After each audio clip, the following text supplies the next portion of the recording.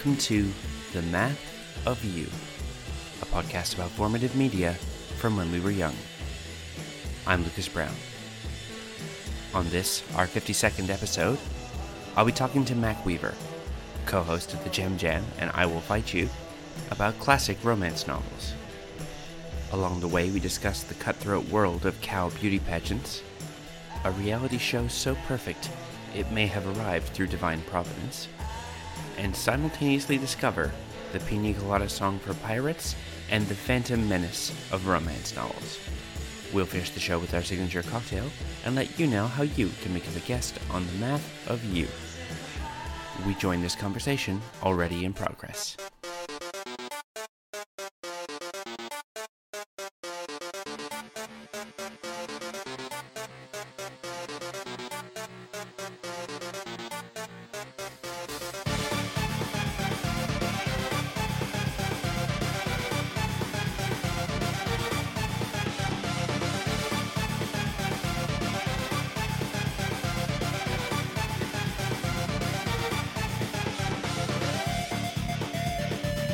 All right, Mac. So for those who may not know you, why don't you say who you are and what makes you a beautiful and unique snowflake? Hello, everybody. I am Mac from the Gem Jam, and I Will Fight You, probably known as the quieter one of the trio. But generally, I like talking about 80s glam rock, and I love talking about various television shows and arguing about how right I am about them. Other than that, my most unique feature happens to be that I have an all-consuming love for both serial killers and dating sims. But I don't actually love serial killers. I don't want to, date them. I just want to read about them. I was going to say that particular... you're not in the middle of that Venn diagram, right?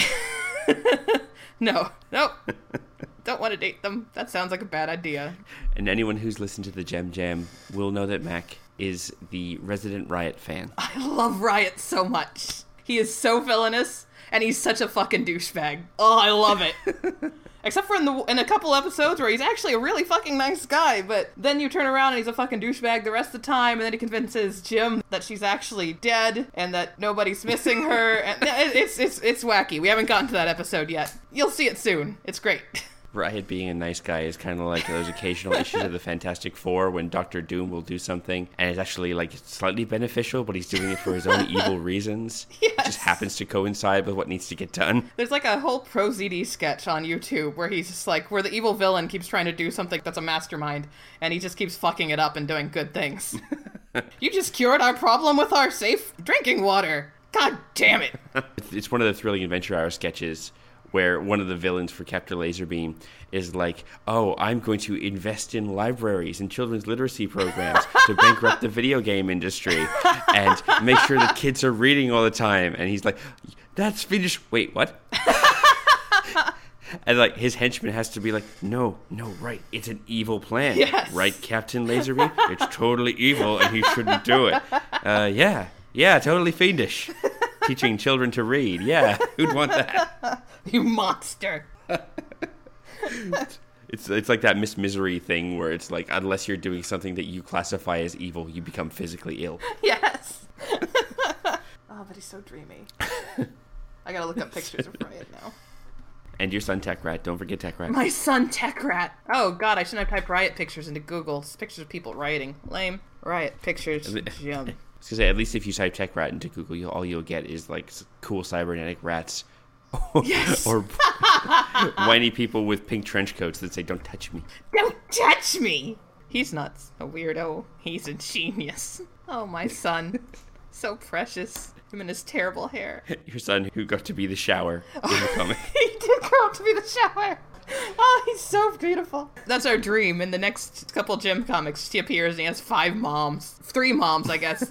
Oh my god. What is this costume even? What does a shower have to do with skeletons? Oh, he's so cute. Because Pizzazz' references are always at least 2 deep. They are.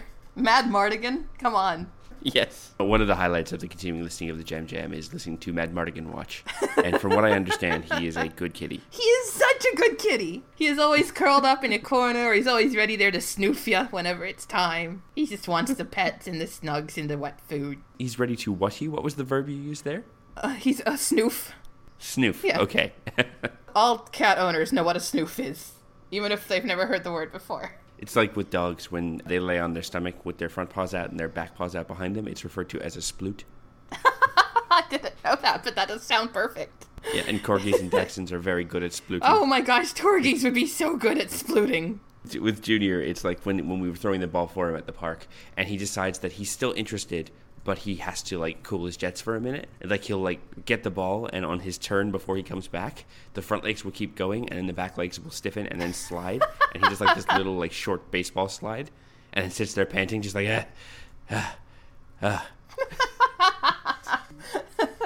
He's good value, that dog. I wish I still had... I used to have a dog with my old roommate, Bethany. Zelda, of course. I really miss how excited she'd get anytime we did anything. Because now I've just got this lump. Cats will occasionally, like, bring up a mild disdain, but that's about as good as you get. Yeah, exactly. So I guess Sten does get excited sometimes whenever I pick up his mouse toy, but that's about it. Yeah, my cats only get excited in their toys if I'm actively not looking. Because if I try and, like, participate, if I see, like, Olive will be occasionally batting a mouse toy, and I'll be like, oh, he wants me to throw it, and so I'll throw it, and he'll look at me like, why did you do that? Yeah, see, if I touch Sten's mouse toy, immediately it's high-pitched squeaking, and excited trots back and forth until I finally throw it, and he'll chase after it and bring it back to me. Sounds like a good plan for Sten the cat dog. Yeah. All I need is a dog butt. I need to become a mad scientist at some point in my life. Well, let's start with the basics. Whereabouts did you grow up? I actually grew up not far from Annie in Indiana, in a small town first known as Lagodi, which is only really well-known I use loosely for being about 20 minutes away from a place called Hindostan Falls, which used to be a thriving town and was going to possibly be a capital of Indiana, but then suddenly the yellow fever hit and thousands of people died. So that's nice. Yeah, that does kind of put a damper on your plans. And then when I was 8, my parents divorced and I moved to a smaller place called Freelandville, which had a total of 130 people living in it. Wow. I lived on a cow farm from then on out and showed cattle for 4-H. Okay. Yep. So, all right, I'm going to show my ignorance here because I have lived in rural areas, but I have no idea what 4-H people actually do. I've driven past many of their signs. Yeah. But I don't know what they actually do. Allow me to state the 4-H pledge for you. I pledge my head to clearer thinking, my heart to greater loyalty, my hands to better service, and my health to better living for my club, my community, my country, and my world. And mostly it means that whenever there's a fair going on, you'll do a bunch of projects, turn them in, see if you get ribbons or get grand champion. If you get grand champion, you get to go to state, and mostly you get bragging rights for a little bit.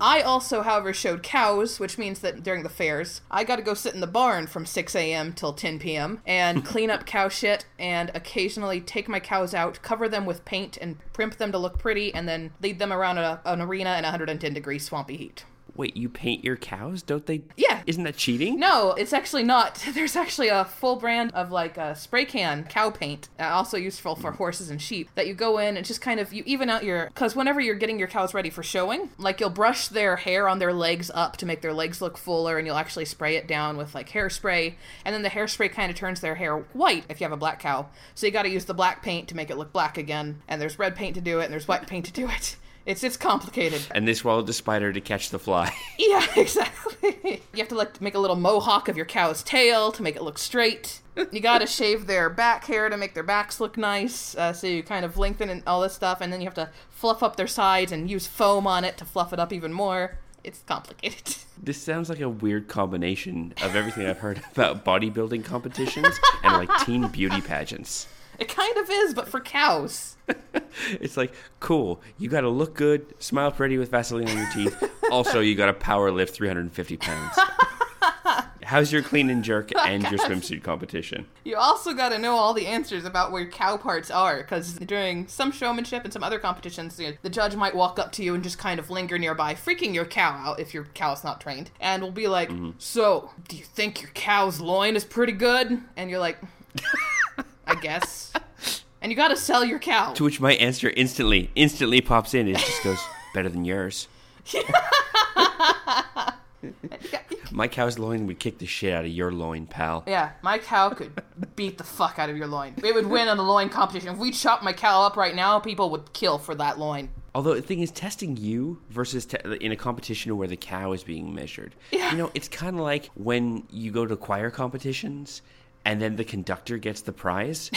And I'm like, hey, you didn't sing shit. You didn't sing shit. You just waved your hands around, keeping us on beat, asshole. You did 1, 2, 3, and then you pointed at me. Yeah. I can point at you anytime you want. You gotta set your cow up right. Yeah. There's a science to it. After 10 years of that shit, you bet I know it. I was going to say, you've got the ins and outs. You could be hired as a ringer for cow beauty pageants. I got pretty good about telling what cow would win. Just see you coming in and walking around a cow and making little tutting noises and going, oh dear, oh dear, oh dear. This is what you give me. I am state champion. Twice. That shit is fucking bloodthirsty, too, I tell you what. Like, I had an enemy that I hated. Oh my god. Yeah, it was the Wilcox family, and like Diane Wilcox was basically my age, but the Wilcox family is super fucking rich. I remember one year we had a really good calf that one of my old cows had birthed. I think it was Dahlia. Dahlia was beautiful. Meanwhile, she went out and bought this amazing fucking cow for $20,000. And I'm like, why in the fuck, part one, would you spend $20,000 on a beef cow that you're going to show for 1 year and then it's going to be fucking hamburger? In part two, are you just literally doing this so you win the state competition and become grand champion? Is that all you're doing it for? Oh, and then she's like, oh no. Also, there's spite. But in my vindication, she completely bombed that year. So, fuck you, Diana. Okay, I see. I now I just want to know what $20,000 a cow looks like. You know, where does the money go? Cow's got solid gold fillings. I mean, she put it in it was raised in a barn with air conditioning and fans on it constantly so the hair gets thicker, because that's a big thing in cow show competitions. Oh yeah, the styling is very highly marked. Yes, it's very important. Now I'm just picturing top model judging on cows. This is very much a catalog style, and really, you've got to be bringing up your game. Because, I mean, you're coming with these looks. It's the same looks we've seen last week. You still look like a fucking cow. All right? I want you to look better than a cow. You need to impress me, or you'll be out of here. And, of course, the cow then just looks like chastised and goes like, thank you. And then just kind of sneaks back to the back. I've been watching too much Top Model lately. I love me some Top Model. See, I get really, because I'm a photographer, so I get really upset at Top Model when they blame the models for some of the shoots. And I'm like, no, that's a shitty photograph. You have not framed that correctly. You know? They had one in the Australia's Next Top Model, which is a horse of a different color. It was a thing where, they got 6 frames, and it was at, a motocross show. Yeah. And they had to do it, where it had, a monster truck or, 3 dirt bikes whip by in the background. And in the direct moment where the bikes or the truck crosses the frame, they had to pose. And they only got 6 frames. Oh, God. Because that's how long it took to turn around the cars or bikes and do it again. And they did this in such a rush, and it was an absolute nightmare of a shoot. Yeah. And then you can see the photographer getting mad that they didn't get it. And I'm like, dude. What the fuck? That's your job. They only have 6 frames, yeah. And also, there's a fucking Bigfoot behind them that they're probably feeling in their rib cage, you know? Yes. What cycle of Australian Top Model was this? Oh, God. Now I have to watch this. I've never seen the Australian Top Model. What's funny, though, is it's way less about, the cattiness of the back and forth. But they go a lot more in on the stunts. There was at one point where they had a vertical model walk where they had to step off of a platform and using pulleys walk down the side of the building as if it was a runway. Oh, God. Face down, too. And it's 4 stories straight down. And some of them are not holding it together. And it's I wouldn't be able to do that. I wouldn't hold it together for that either. Cindy Crawford would be grabbing her drawers for a good reason. And they're like, you just didn't bring your all to this challenge. And it's no. You gotta remain focused and keep calm throughout the whole thing, because you never know what they'll throw at you. You can turn that shit down in the modeling world. What are they gonna do? And also, I'm a little bit of a purist when it comes to reality television in that I can only maintain an interest if I feel the participants believe the scenario. So, for example, my interest in Survivor is watching people work together to actually survive. Do things cobble together food out of little ingredients, or this is how you make water work, or this is how you make a fire. Yeah. That kind of stuff is interesting to me. Forget alliances, forget immunity, I don't care. Show me people who have to rough it and survive and not kill each other. Oh, God. That's what I want. Yeah. But the minute someone comes in and being like, I've watched every episode of Survivor, I know how to play the game, I know how to set up fake alliances and blah, blah, blah. I'm like, oh, shut up. Oh, God. Go the fuck away. Show me how to make a fire. Yeah. So with Top Model, the most recent one that I was watching, it's someone's coming in I'm already a model, but I want to be a different kind of model. Or I have a gigantic brand on Instagram and my own skincare line, and I want to take it to the next level. And I'm like, this is a show where you turn nobodies into models. Yeah. What the hell are you doing? Why are you here? Yeah, get the fuck away. Yeah, I always hate whenever they start bragging and going on, like you said, just, I'm already a famous model in New York City. Okay, fuck off. I don't want you here. Go live your life. Yeah. You don't need this. You don't need to be known as the crazy one who screams at people and tells them to keep your name out of their mouth and stuff. Yes. I'm really big on, like, the cooking reality TV shows, but my favorite all-time reality TV show is David Tutera's wedding show. I don't know, there's something about just seeing him standing there while this couple describes their wedding. Yes, we want to have a poker and ice cream and Snow Queen and California and Monte Carlo and Paris-themed wedding, which hints at my Hindu roots in India. And you can just see his face just slowly becoming this look of horror. And there's something about watching him do that just makes my heart fill with pure joy. And then when he reaches forward and touches the bride's shoulder and goes, I really like the idea for that winter ice cream wedding that you mentioned. And she's like, oh, well, what about all the other themes? And he's like, that winter ice cream wedding sounds great. Let's focus on that and put everything else over here to be forgotten quietly in the closet. It fills my heart with glee. And there's so many variations on the wedding reality show. Like, there's one, I actually forget the name, but it's like where they have the groom plan the wedding. Oh, yeah. Including things like picking out the dress and stuff. It's one from the UK. Oh, my God. I hadn't even heard of this one. And it's just like watching these guys who are like, working in gas stations and stuff.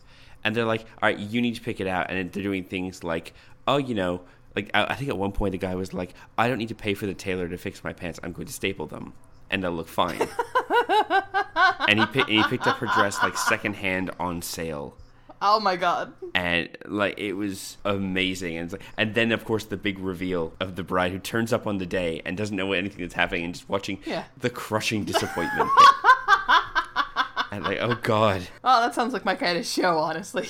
Oh, but I have to tell you about my favorite reality show. Now, the thing is, do you know about the Geordie Shore? Yes. Okay, for the listeners who don't know, it's the UK's version of the Jersey Shore, except with people whom you cannot understand without subtitles. Yes. At one point, they did a marathon on New Year's, and I watched like 8 straight hours of that show. And I lost the ability to feel feelings at the end of it.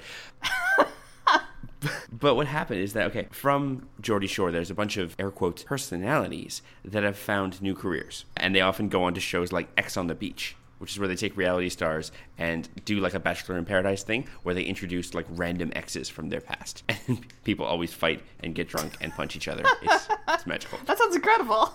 But my favorite spin-off of the Geordie Shore is called Just Tattoo of Us. Oh, my God. Have you heard of this show? No, I haven't heard of that. All right, it already sounds great. The two hosts are Bear and Charlotte, and they're former Geordie Shore contestants. And what happens is they get pairs of people to come in. And the pairs of people can be friends, or can be dating, or can be married, or father and child, or any combination, like best friends. And the rules are, you have to agree to let your friend choose a tattoo and placement of said tattoo. Oh, God. Tattoo it on you, sight unseen, and then reveal, and you get to see what tattoo they chose for you and tell them what you think. However, you're also doing the same for them. Yeah. So it's like it's like kind of prisoner's dilemma. It's like the prisoner's dilemma. Exactly. That's what I was about to say. You could do something horrible and win, technically, but if they do something horrible to you, then you both lose. Yeah, but it's like, or you could do something really sweet and you're the good friend, but then you're still stuck with a shitty tattoo because, and the thing is, the tattoos themselves are almost always really well done because they've got some very fantastic artists in there who all have their own personalities and stuff and are saying things like, they'll go to camera and they'll be like, I have never done a tattoo this bad. This is the worst. Like, and then the thing is, because the whole show is, and they have at least 4 reveals because they do it simultaneously. So they'll cut back and forth between the different people. And there have been chairs thrown. There have been relationships destroyed. It's kind of amazing. And I think that the best response was like someone revealed one, and it's just the response is, what the fuck is that? And she turned, and it was Donald Trump on his ass. God. Forever. A photorealistic, angry Donald Trump on his ass forever. Oh my God. And the thing is, there was a couple, Kyle and Holly, who are longtime, just like horrible people from Geordie Shore, where they're just like, they're a couple, but they constantly fight and throw things and like break up and make up and all kinds of stuff. So they went in, and Kyle got his own face tattooed on the back of Holly's neck, as wide as her neck. Oh, God. And she chose to get his 2 grandfathers' initials tattooed on the soles of his feet, so that their souls would be on his souls forever, because they had died in the previous year. Oh, God. I know. One of these is super sweet. The others isn't. Yeah, and it's just like, she's looking in the corner, she's like, what's that? He's like, because I'm always looking out for you. It's like, you're always fucking watching me, is what? So yes, just Tattoo of Us. I think the first season just finished up. It is like reality television gold. Well, I know what I'm going to be doing after we're done. Just going to be watching a ton of reality TV. It's one of those things. And at the end, the 2 hosts who know each other have to pick one for each other. And it's like they've spent the entire show just being awful and catty to one another. And then it's like, oh, you've got to put yourself in the hands of this terrible person that you've been hanging out with for the last year. Awesome. It's a combination of the greatest things about reality television, but also proof that maybe we shouldn't continue as a species. Yeah. Maybe we should just give up and die. All right, so when you were sitting out in the barn, hairspraying your cow into a mohawk, what sort of kid were you? I was a weird kid. One of my favorite things to talk about is how I developed a second personality when I was a kid. Okay. Named Rufus. Okay. And anytime I got in trouble, I would deny that I did anything and say that Rufus did it. God damn it, Rufus.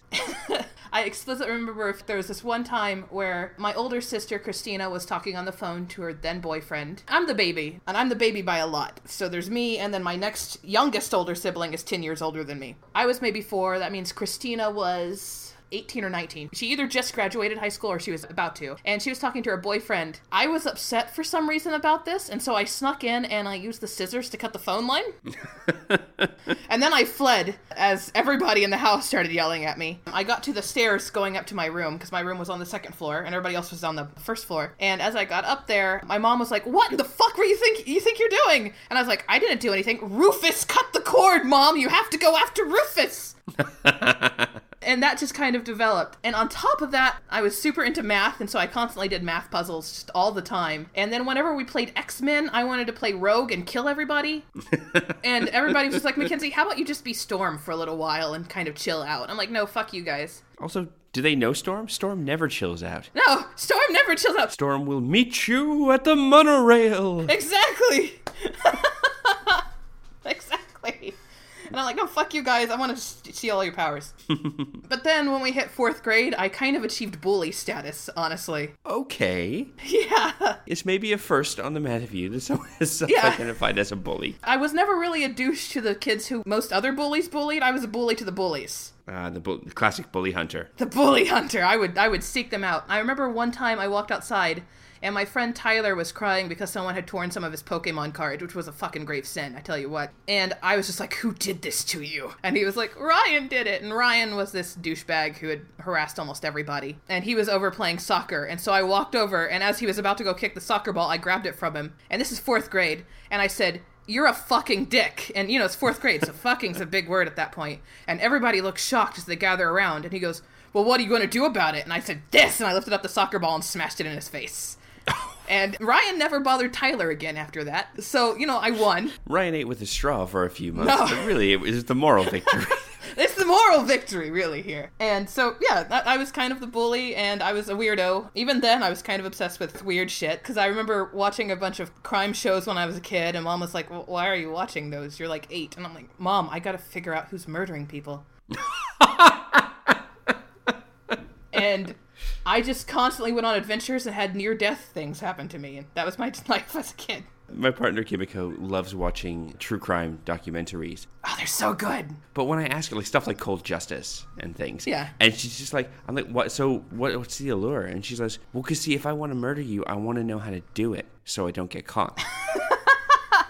And so we'll be watching one, and then she'll hear "Oh, they dumped the body in a grain silo, so the body was desiccated and didn't smell. And because the grain silo was so deep, and the natural kind of Brownian motion of the grain brought it down to the bottom and slowly began to desiccate it and remove any trace of the body." And she looked at me and she goes, "I wonder if there are any grain silos in Sydney."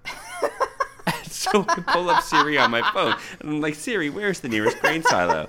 And it says, 5 Dock. I'm like, there you go. It's a short drive. And she's like, oh no, I would never use my own car. It's a rookie mistake, Lucas. It's a rookie mistake. Annie and John, because I used to live with them, used to always say stuff like, well, we at least know we're safe from Mac if she ever decides to go on a killing spree, because people always kill those closest to him, so she'd be first in line. I'm like, yeah, it's true. The closer you come to me, the less likely I am to murder you. Yeah, it's got to be that Mr. Brooks thing. You got to drive 2 towns over and pick a stranger. Yeah, just find somebody random walking down the street, murder them. Suddenly you win. You see someone, like, be a jerk to a homeless person, and you're like, you. You, do you want a soccer ball in the face? And you make a little Kenny Omega finger gun. You're like... To bring back bookends, I'd have to get a soccer ball and just smash them in the face until they died. This is for Ryan. This is on behalf of Ryan. I bet you get a cool nickname in the tabloids, like the Striker. The goalie. I guess it wouldn't be the goalie, because then I'd be blocking the soccer balls. That's true. The kicker. Well, I guess it could be goalie, too, because I'm using my hands. Ah, there we go. But see, knowing tabloid journalism, it would probably just end up being like the Soccer Slayer. What? Which is a Buffy the Vampire Slayer video game I would play. Oh my god. I'd be so into that. The Soccer Slayer. You could stack your team with potentials and then activate your limit break, and suddenly they all have Slayer powers. So among your topics here, I mean, we've talked a little bit about some of them. We talked about missing persons. We talked about serial killers and beef cattle. But let's talk about romance novels and dating sims. You can start with whichever one you like. I got into romance novels first as a kid because my mom had a giant bookshelf of them. When I ran out of books, I would just start reading what was on her bookshelf, which actually led to something horrifying when I was a kid. Oh. Because the first book I read was A Cradle and All by James Patterson. In chapter 22, I think, 32, 42. It's got a 2. I know that much. There is a gangbang, and it's lovingly detailed, and I didn't know what to think about that at 10 years old. But I had read Pern most of my life, so I guess I was as prepared for it as one could be. And so you were thinking, wow, that's a lot of dragons getting busy, if that's happening. Yeah, exactly. That's a lot of dragon fucking. Okay, I've just looked up the cover for Cradle and All, and one, it has a raven perching on an L. Secondly, the all is in red, and there's some sort of sentient mist coming out of a floating baby carriage. And I don't mean floating in that there's just a baby carriage on a background. Like, it is clearly shown to be 5 to 6 inches above its shadow on the floor. So, Mackenzie, what happened in this book that there was an evil red mist coming out of a floating baby carriage that also led to a gangbang? It's all about how the new Jesus is being born. Ah. And so they're trying to figure out who the new Virgin Mary is.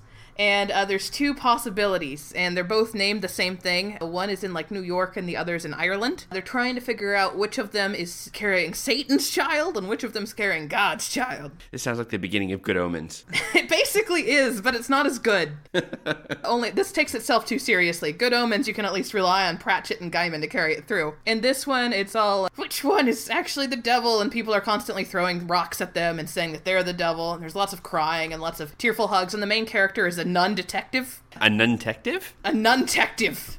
Nuns with guns. She's like trying to figure this out, and she's traveling back and forth, holding up her crosses. I'm going to just spoil this for everybody, so anybody who cares about a book that came out many years ago and isn't that good. In the end, it turns out that one of the people, the Irish lady, has Satan's and had the gangbang. The New York lady just had been raped and was crying a lot. And then it turns out the nun is going to have Jesus' baby because she's a nun. The end. She names her baby Noel. She falls in love with Satan's baby later.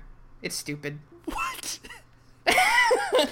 Wait, she falls in love with the baby. This is some Twilight level imprinting. No. In the prologue, she's like 18 and he's 19, and he's staring at her from the bushes, and he's like, with lust in his heart, and she looks over towards him and feels nothing but love. And it's like, okay, I'm done.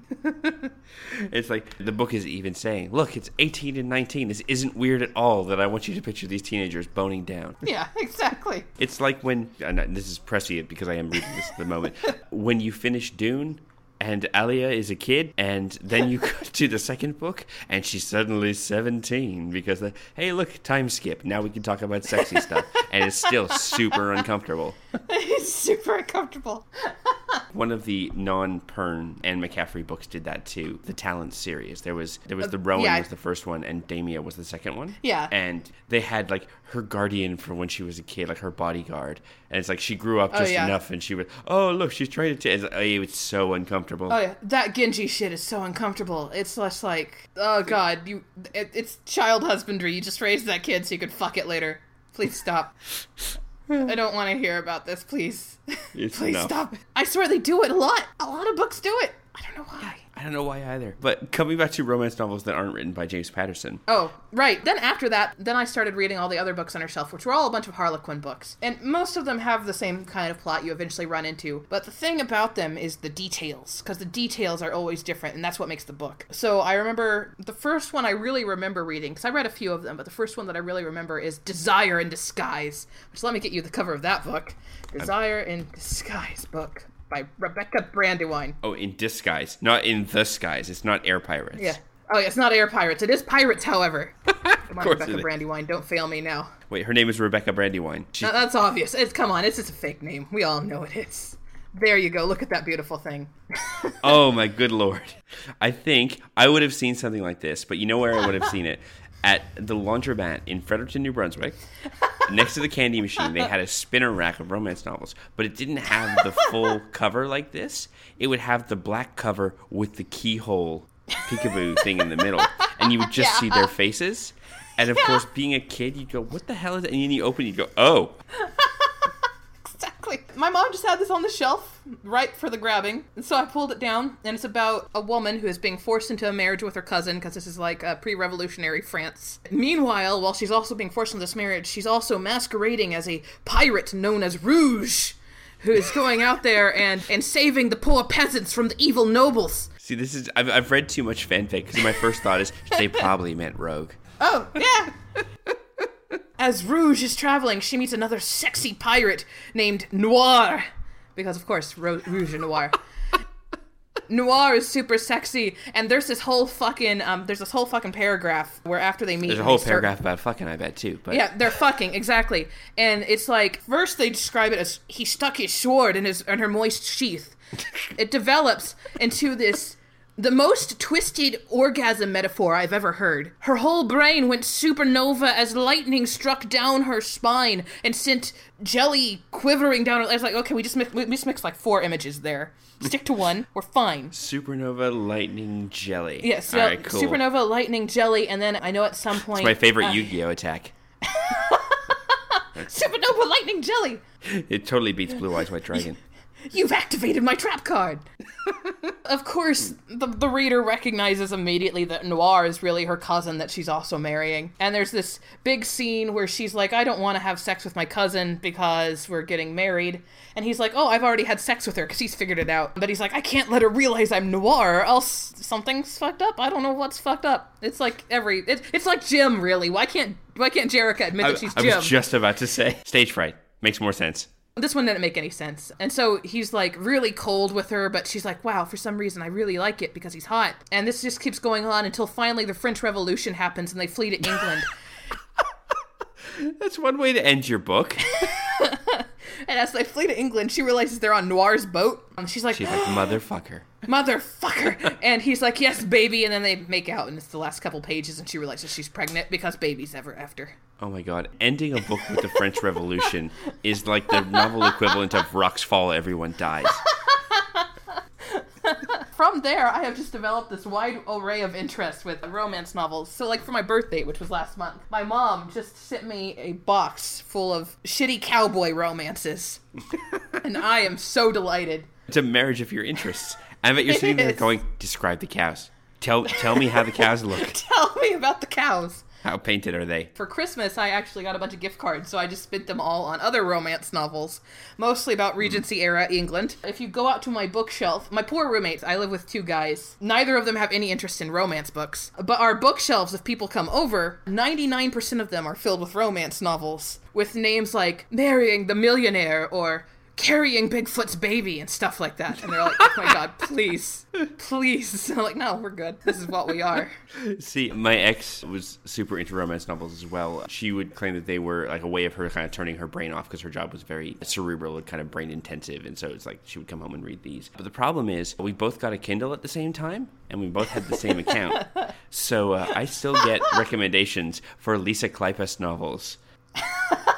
Like, I'm looking right now. It's like One Dance with a Duke, Twice Tempted by a Rogue, 3 Nights with a Scoundrel, Christmas Eve at Friday Harbor. Half my recommendations are things like that. If I ever go off on an Amazon review, I always go off on a romance novel. So one of my more scathing ones, I compared one of the books I'd read to fucking Phantom Menace of romance novels. We just get really like bogged down in senatorial processes. Yeah, it was so boring. He wanted to take her, but she was in the midst of a filibuster, and so he had to wait. So he had to bide his time. He had to bide his time from when he was 8 and she was 14 until he was suddenly 16 or whatever. Oh my God. Sometimes when I'm reading, I will just start telling everybody around me about whatever I'm reading. And then everybody's like, Mackenzie, please, we don't care. And I'm like, nope, you're hearing about this stupid book I'm reading. You have to suffer this with me. Yeah. It's not even really that I'm turning off my brain or anything. I am just delighted by the weirdness in a lot of them. Or just like the slight humor they're poking at themselves. And I'm always delighted by the metaphors they use for sex. I love purple prose. Give me all the purple prose in the world and I'm happy. I'm almost afraid to ask for examples apart from the supernova lightning jelly. Supernova lightning jelly. Purple helmeted soldier is a great one. That's a dick, by the way, in case you're wondering. Really shouldn't be that purple. See a doctor if the purple lasts more than 24 hours. What are others that come to mind? Everybody's always heard the galloping abs from the one book. Everybody's heard that one. That was a meme for a while. The thing is, I cannot tell if that suffers from the whole pose theory, where I can't tell if it's satire or not, because there are novels literally written like that. I've read them. I am not ashamed to say that I have read a book about a menage a trois with ghosts. And how the ghost members were described. I have read that shit. It's not a very good... It's an erotica. It's not very good. I do not recommend it. But it is free, so I guess I got what I paid for. And it's fine. I only wasted like 10 minutes. It's 10 pages at most. I spent like half of it giggling. So I guess it wasn't a total loss. See, whenever I get too far into this subject, I think back to, and I apologize, this is a tangent. I've talked a few times. There's a podcast I used to watch that's now become in a new form called NSFW, and they did a crowdsourcing romance novel. Oh my God. Like the equivalent of the Naked Came the Stranger, which was a thing in the 70s. Yeah. But they did it with their chat room, and they said, okay, everyone gets one chapter. We're going to coordinate this, and we're going to say, all right, we're going to call it the Diamond Club, which is the name for their group. And they said, all right, so here's the thing. The Diamond Club is a place. Our protagonist, who they named after, ye gods, a third grade teacher of theirs.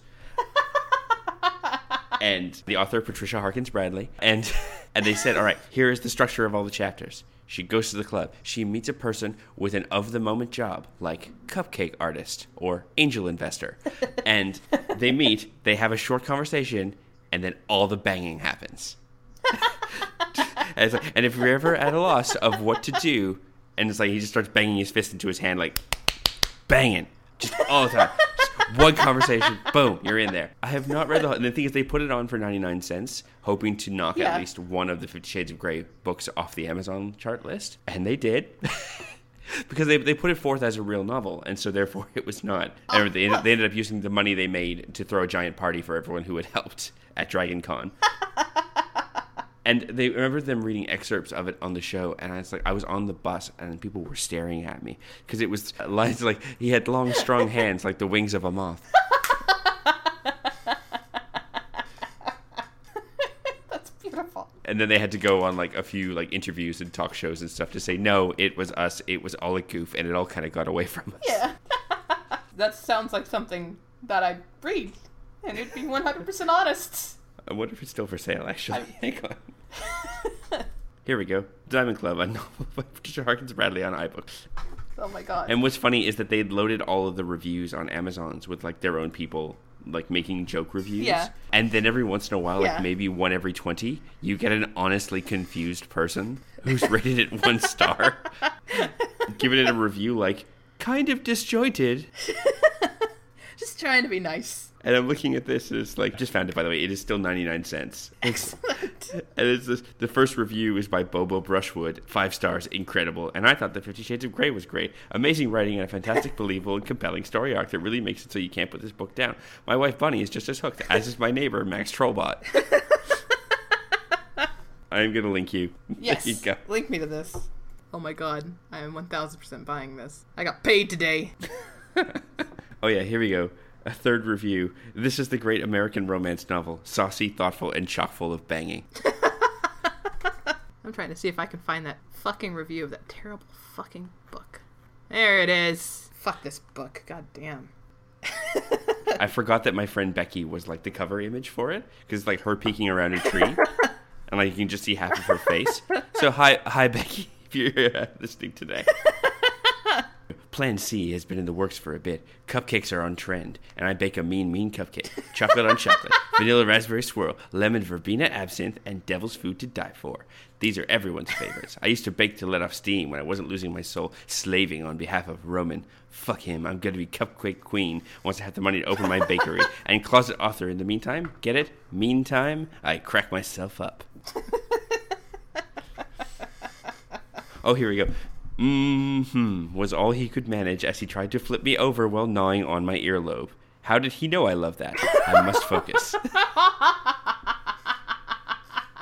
Okay, I'm not going to read any more because it gets pretty explicit pretty quick, but one sentence it does end with, "Is that what you do? I quipped and dripped."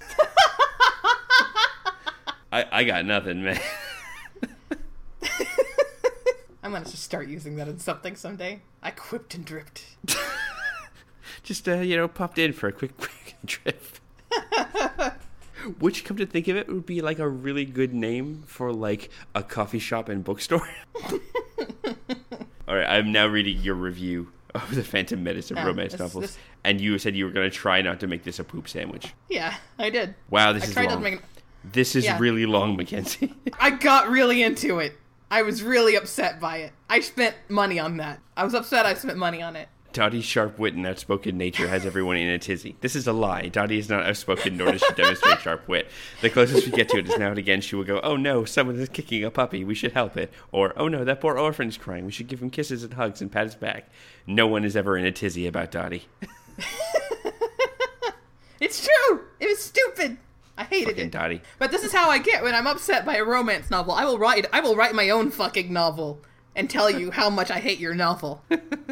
I am not a kind person. I was seeing on Twitter the other day, I forget who started it, but someone was saying, it's like, did anyone else do that thing where they spotted an Anne Rice Sleeping Beauty novel on the shelf, and you read through and you go, "Oh, hey, is this porn? Cool." And then you get about halfway through and you go, I'm not into this. This is not for me. I am not into this at all. Nope. Gotta put this down. I read the whole thing, though. I always say I'm gonna put this down and I just read the whole thing.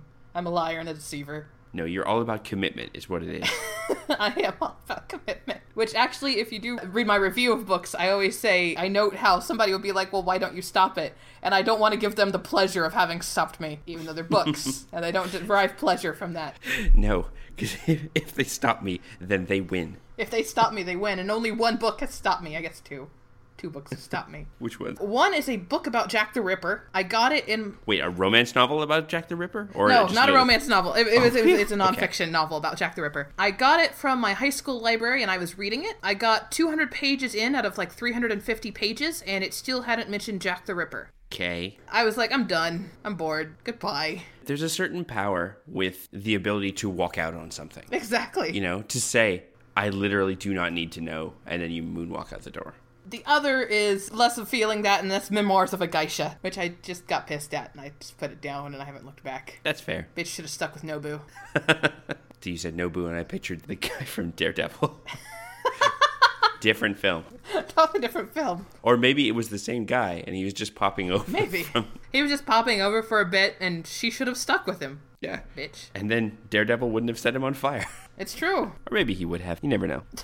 All right, Mac, we should probably think about wrapping this up. So if people wanted to find your stuff on the internet, where would they go? You can find me over at, technically if you want to find me as a group, you can go to thejimjam.tumblr.com, and you can find us pretty much everywhere under that name, except for on Twitter where we're the Jim Jed Cast. But for me, you can find me on Tumblr under either Maquila, which is Maquila, where I only use my phone because I can no longer do it on my PC. If you want to find me on my other Tumblr, it's Mac Kinsey, Maquekenzie, or on Twitter, that's the same for me, Mackenzie, Mac Kinsey. But that's where I am. Just follow me from the Jim Jam. That's the best way to do it, really.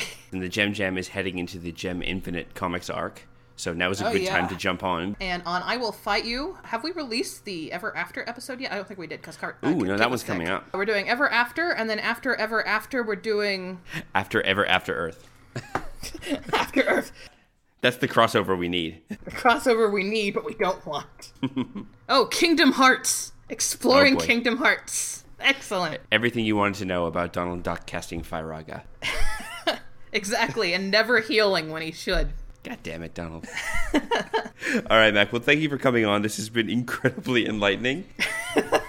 Both Annie and Kit said, please ask Mac about her hobbies, and I was not disappointed. I have many hobbies, and I delight in all of them. Very specific set of skills. All right, Mac, thanks. And thank you for having me on.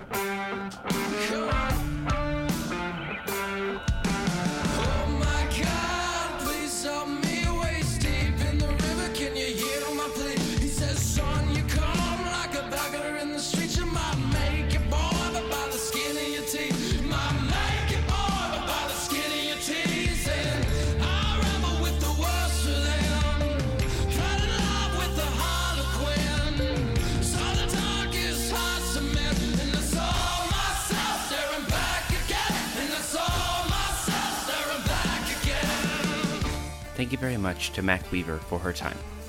When I asked Mac for suggestions for her signature cocktail, she was very, very specific. And I quote, I hate rum. I try to like it, but I have never had a cocktail featuring it I enjoy. My go-to is vodka, because that is safe, but if you want to woo me, use Vinique. Vinique is heaven sent. It is so fucking sweet, man, and it sparkles. Sparkles are huge. But I either like fruity sour, so sweet it'll kill most mortal men, or wheat ales that taste like bread with a little orange at the bottom. Always make me feel classy. You'd think the Vinique would make me feel classy, but Vinique makes me feel like I'm 6. So here's the thing, you guys. I'd never even heard of this Vinique stuff. Luckily, a local bottle shop named Dan Murphy's is the only place that sells it in Australia. So I got a hold of it, and you guys, this stuff is wild. Like, it looks like purple liquid, and then you shake it and it turns into, like, stardust. I'll post a GIF along with the show. It's kind of amazing. And it tastes like sort of a cross between Alizé and the syrup that comes in the can with pears. And so I present the Silver Lining. In a shaker full of ice, combine 1 ounce of vodka, 3/4 of an ounce of lemon juice, and 3/4 of an ounce of elderflower liqueur. Shake vigorously and strain into an old-fashioned glass. Top up with 3 ounces of sparkling water and ½ ounce of pineapple juice. Stir, then add 2 ounces of Vinique. They lived a dangerous masquerade, and drank with a passion no mask could hide. Enjoy!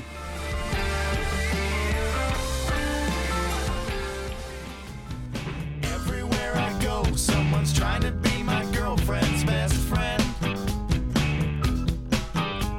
I'm trying to pretend I'm relaxed, but I'm playing castanets with my knees. I try to be cool and give her space, but a guy's always there ready to jump right up and take my place. Everyone in this room seems to want to make a big fool out of me. The Math of You is recorded in Leichhardt, New South Wales, Australia, and is written, hosted, and edited by yours truly, Lucas Brown. New episodes are released every Wednesday, and if you'd like to be a guest on the show, simply send an email to themathofyou@gmail.com and tell us what you'd like to talk about. You can follow the show on Twitter @themathofyou, and you can follow my wacky adventures at Lokified, Lokified, on Twitter and Instagram, or Lokified82 on Snapchat. If you have a few dollars kicking around and would like to directly support the show, you can go to patreon.com/Lokified and pledge as little as $1 a month. And again, they don't write this on the page, but you can literally pledge as much as you want. I am not going to stop you. Those that pledge get early access to episodes, physical mail, cursive tweets, and I would just really appreciate it. If you'd like to support in a non-monetary way, you can head on over to iTunes in the country of your choice and leave a 5-star rating or write a review. I'll even read reviews out on the show. Won't that be nice? If you like the music I play on the show, there's a Spotify playlist for that. Head on over to bit.ly/themathofyou with capitals at the beginning of each word to find a Spotify playlist with every song I've ever used going back to episode 1, including this one. It's Get In Line by the Bare Naked Ladies, and it was featured on the King of the Hill soundtrack way back when, which means that me and Mac and maybe like half of the Bare Naked Ladies are the only people who remember this song. I update the playlist every Wednesday as soon as the episode is live, so make sure to subscribe and get that new music in your ears. Next week, I'll be talking to Dan Mulcairn, co-host of the Smash Fiction podcast, about progressive rock and how to get to Carnegie Hall. Join me, won't you? Every night in lane, someone thinks they've got a fine beat on me. I try to take 3 deep breaths as I lock in on my minivan. The cats and dog have been adjusting to a baby in their midst. Yeah. And, like, Junior just wants to sniff the baby and follow the baby everywhere. He's like, his bouquet is intoxicating. I must have him. And it's like, we have to continuously warn him not to lick the baby. Like, he goes in, and there's the sniff, and then we see the momentary, like, his eyes will, like, cut to us for a second. And, like, you see him running out the tongue, and it's like, no. It's like, but the baby's nose is dry. Someone should lick it. Someone should make sure. Someone should just make sure he's covered with wetness. Whereas, like, from, like, day one, but, like, Bolin, who's the younger of the 2 cats, is much more chill. Just kind of treats the baby like a roommate he doesn't hang out with. You know, just like, hey. Hey, bro, same room. Oh, I noticed. I'm out. Yeah. I noticed we're both on the couch. Cool. You wanna? No, we're good. Okay. Olive took about a week to do that, which means that the baby is currently ahead of Junior in things that Olive will tolerate, because Junior and Olive have been living under the same roof for like more than a year now. Yeah. And they still cannot be in the same room together. And unlike Bolin, who, when he hits Junior, will give him those little, like, pat things that kittens do. Yeah. Olive hits Junior for real. Oh, God. Like, claws out. Oh, God. And only once. That's all it takes. And so then it's avoiding forever. When my girlfriend and I were first dating, I had just gotten Olive. And so he was the tiniest, like, baby bear cub of a kitten. Just shy of 3 months old when I got him. And so, like, tiny and solid black whiskers. My girlfriend had a phobia of cats because her grandmother had a cat, like a big cat that would, like, attack them. And she still has a scar on her scalp from where that cat would sit on the landing and, like, try and jump on their head as they came up the stairs. Oh, God. And so, like, she was cuddling Olive for the first time, who happened to be the same color as this evil cat that she knew. He was, like, fine and, like, rolling around, and then he went to, like, climb up her shoulder and walk onto the back of the couch, and one claw ducked in and drew blood.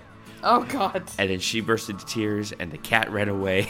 Oh, in the middle playing damage control. Ow. Yeah. With my new girlfriend and my new cat, and there was no winning that situation. No, there wasn't, because you can't back one without harming the other somehow. Exactly.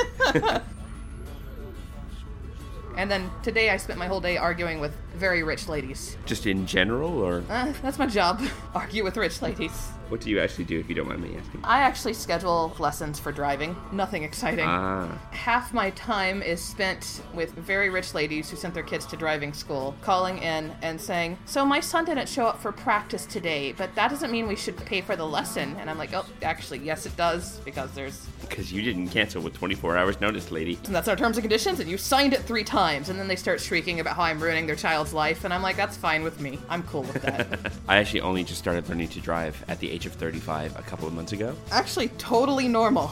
It's because the kid was on the way, and so I'm like, right, I may have to drive Kimiko to the hospital, and also at some point I will need to drive the kid places. Yeah. So I called up, Trent is the driving school, and they come to your house and like pick you up and stuff.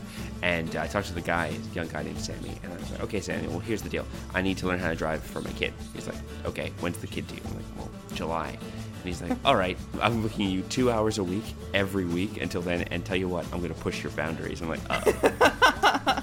That sounds about right, honestly. What that meant was, instead of, we'll drive to a quiet place and you can practice, it becomes, no, you're driving. Yes. to the quiet place. You're driving to the quiet place On the highway. on the highway, and we're going to make sure that it's at the busiest time so that you're the most freaked out the whole time. We're going to have you overtake a big truck that has logs on the back of it. And don't let anyone scare you on this busiest road in Sydney. Don't let them push you around. They're scaring me, Sammy. I don't want to be here. That sounds exactly right, honestly. Apparently, I'm also, just by my nature, I'm a fairly careful driver. Yeah. And I am not pushing any envelopes. He was telling me stories about some of his other students, and apparently there's a kid he's like 16, and has a faux hawk. And wears skate shoes and like neon green t-shirts.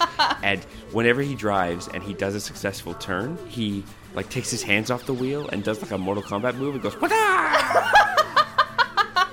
And Sammy has to scream at him, hands to the wheel, hands to the wheel, hands to the wheel. That's incredible. And when he asks the kid, he's like, "So what do you want out of this?" And he's like, "Oh, I want to be better at Grand Theft Auto and then also learn how to drive." He said, "Okay, sit down." So apparently next to that kid, I'm a very easy student. Yeah, I don't think any of our students are that exciting. Most of them are either really pretentious or they just get to work.